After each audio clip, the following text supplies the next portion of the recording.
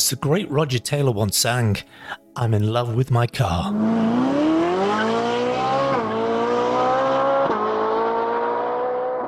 And that car for me is a Tesla Model X. It doesn't sound like that. In fact, it sounds more like this.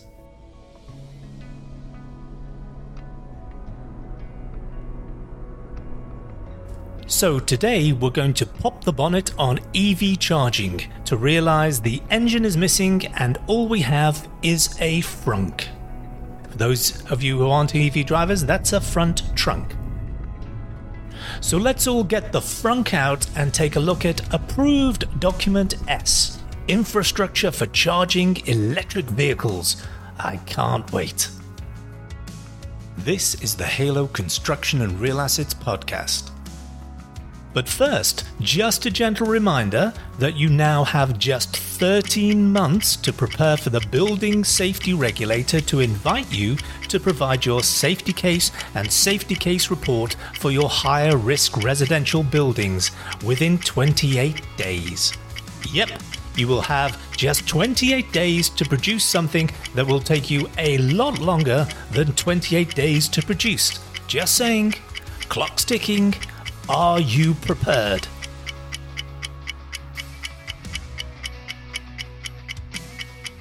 So, in the news this week, UK government issued a little circular letter entitled Single Stair Provision in Very Tall Residential Buildings and Applicability of the Approved Documents, which was in itself supported by another letter, this time from the Building Regulations Advisory Committee, BRAC, entitled Staircases in Tall Buildings, which was in itself supported by the aptly titled Manual to the Building Regulations 2020. So the gist of all of this is, if you are proposing to build a high-risk residential building with just a single stairwell, well, UK government now says that you are highly unlikely to be able to show compliance with the current regulations. That may come as a shock to your investors. Halo recommends that you go and check out episode 2 of our podcast, It Takes Two, baby. Oh my word. That was just another shameless plug.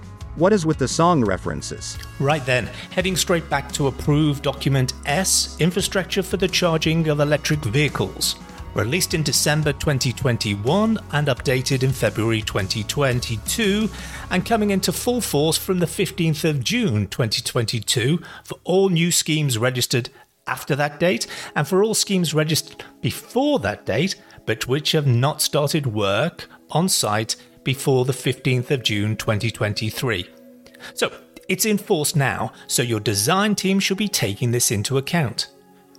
In particular, we'll be looking at how this applies to new residential accommodation developments, but there are also applications for redevelopments, renovations, and non-residential developments too, so please take heed.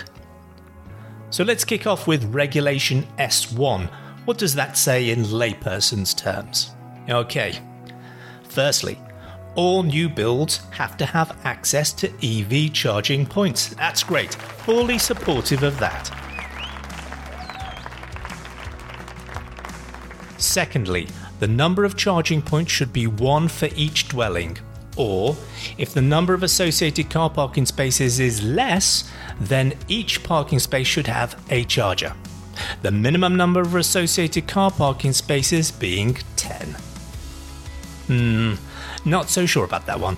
I mean, would you have a petrol pump on every car parking space for an ICE? An ICE being an internal combustion engine and a car, in EV terms, being an icebox. Still, let's go on. Thirdly, if you're lucky enough to have more spaces than dwellings, that would be strange and I've never seen that yet, but there you go. Then you have a charger for each dwelling and every other space needs to have a cabling route installed. No charger, no cabling, just a cabling route. Let's continue. Regulation 44D suggests a cap of £3,600 per car parking space for the installation of each charger. The amazingly named £3,600 cap. Just in case you can't remember it, that is £3,600 as a cap on expenditure for each charger, hence £3,600 cap.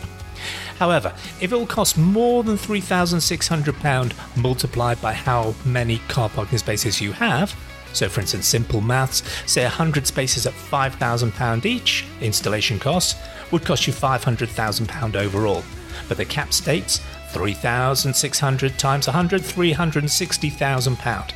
Then you just need to install as many chargers as you can up to the cap, this being £360,000 divided by £5,000, 72 spaces.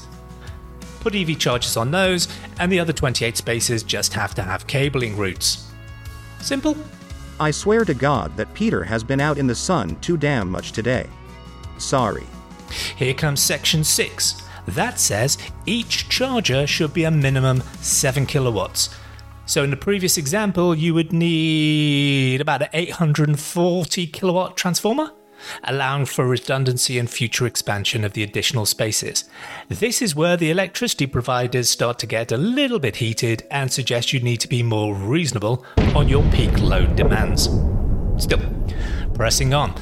Each charger should be compatible with all EV cars according to Regulation 44J, but it must be a minimum Mode 3 type charger, which probably means multiple charging connections as they tend to be changing a lot. I know, I've just spent out several £100s to have my Tesla adapted from Mode 3 to CCS charging. That's Combined Charging System, which is the new standard. Finally, each car park charging space needs to have enough room to be able to charge your EV safely. So, car parking spaces are getting bigger and the density of car parking is decreasing. But that's a quick summary, and I've missed anything, it's completely unintentional. So, what do we think? Well, as an EV driver and garaging my car at home, it is extremely convenient to have my own charger at home. Saves going to those smelly dirty petrol spaces. However, the truth is that if my neighbour had an EV car and we could micromanage payments, it would make sense, especially with fuel costs rising, etc., to share that charger, using off-demand charging when possible. That said, when I was an ICE driver, I wouldn't consider having a petrol pump at home. Having a domestic EV charger is convenient, and communal high-speed chargers are few and far between, let's be clear. But I can see the time when each district will have supercharging facilities and the domestic home charger will be ousted like VHS tape machines, CDs and DVDs. Gone. That is progress and we welcome it. The issue I have with approved document S is that it appears to take the domestic homeowner convenience position of today and exponentially multiply it by the number of spaces you have. That is not progress, that is multiplication. You need to understand EV driving to be able to write a bill of regulation about EV charging. I've now spoken to dozens of EV drivers who work in the industry who've read approved document S and think it's not fit for purpose. It's prescriptive to the point of idiocy. With short-haul ICE driving, you fill your car up, you run the fuel tank down over several days. With short-haul EV driving, you start with a battery charge of, say, 90%, you use a few percent, and then you top it back up to 90%, and so on and so on. If you have 100 car parking spaces, you would install a small bank of managed high-speed chargers with automatic alerts and, if necessary, penalty fines, and you rotate EV cars through that process, encouraging people to charge in low-demand times. You can then use spare capacity for third-party income generation. That makes more sense to me than having 100 slow 7 kilowatt chargers, most of which will not be used for decades. To be frank, I think Approved Document S is not fit for purpose, is too prescriptive, and feels like it was written by an accountant driving a fuel-hungry icebox. So let's file this building regulation where it should be. In the bin. Oops, so very sorry for that. Please, just remember you need to comply with Approved Document S. That is, until it changes. Next time on the Halo podcast, we're going to look at that hot topic of combustibility. Why spend hundreds of thousands of pounds resolving combustible insulation on the exterior facades of your building and yet leave combustible insulation on the roof? It makes no sense. So there you have it. We trust you found this informative, and remember, being compliant is the minimum standards of acceptability, and we can all do better. Much, much better. This is your host, Peter Bow, signing off for Halo Limited. Be safe. And let's make life simple, not complex.